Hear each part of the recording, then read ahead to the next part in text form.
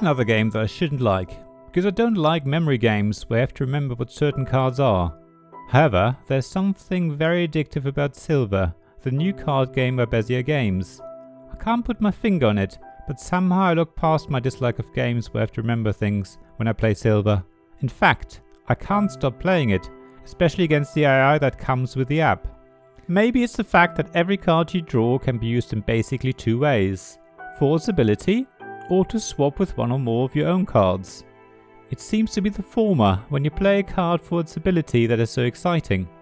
It is what turns Silver from being a simple game of memory, where you just try and match two cards that are the same, into a game where you can use tactics to slow down your opponent or improve your own fortunes.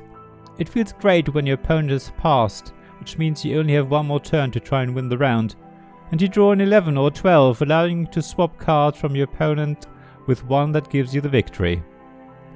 Let me explain. In Silver you win the game if your card points are less than your opponent's. At least that's the basics of it.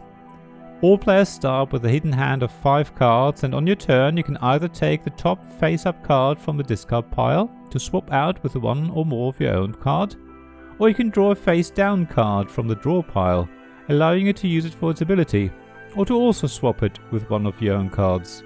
Every card has a number between 0 and 13, and swapping is what allows it to reduce your hand's card point value, as you swap a higher numbered card with a lower one.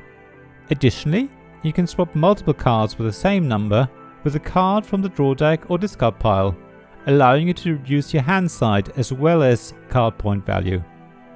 When you swap with a card from the draw pile, you will know what it is, but it still goes face down in front of you, meaning you have to remember what it is.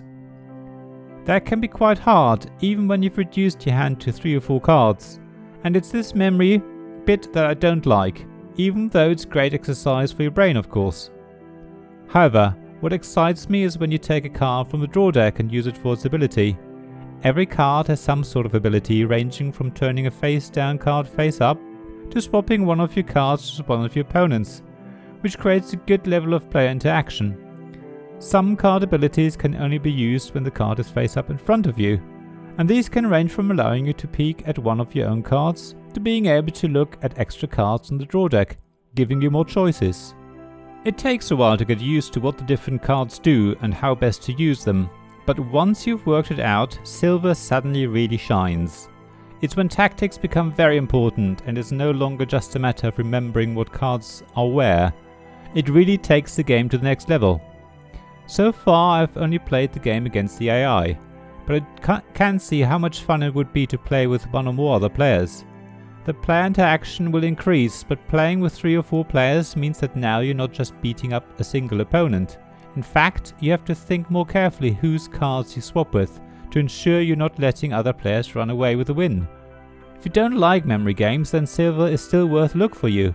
If you're not sure, download the free app and try playing against the AI. Make sure you persevere though, as it will only click after a good few games.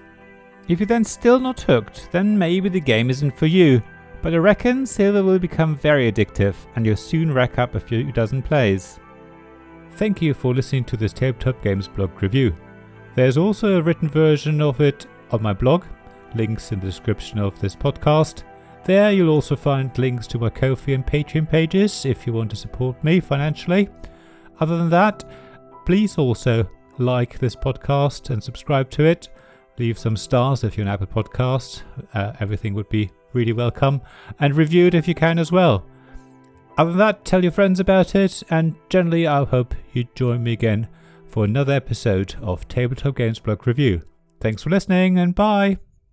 This podcast was made possible by my Patreon supporters: David Miller of Subquad Publishing, James Naylor of Naylor Games, Paul Grogan of Gaming Rules, Robin Kay of Ruined Sky Games, Sarah Reed of Undine Studios, Tim Vernick, and Richard Simpson of We're Not Wizards.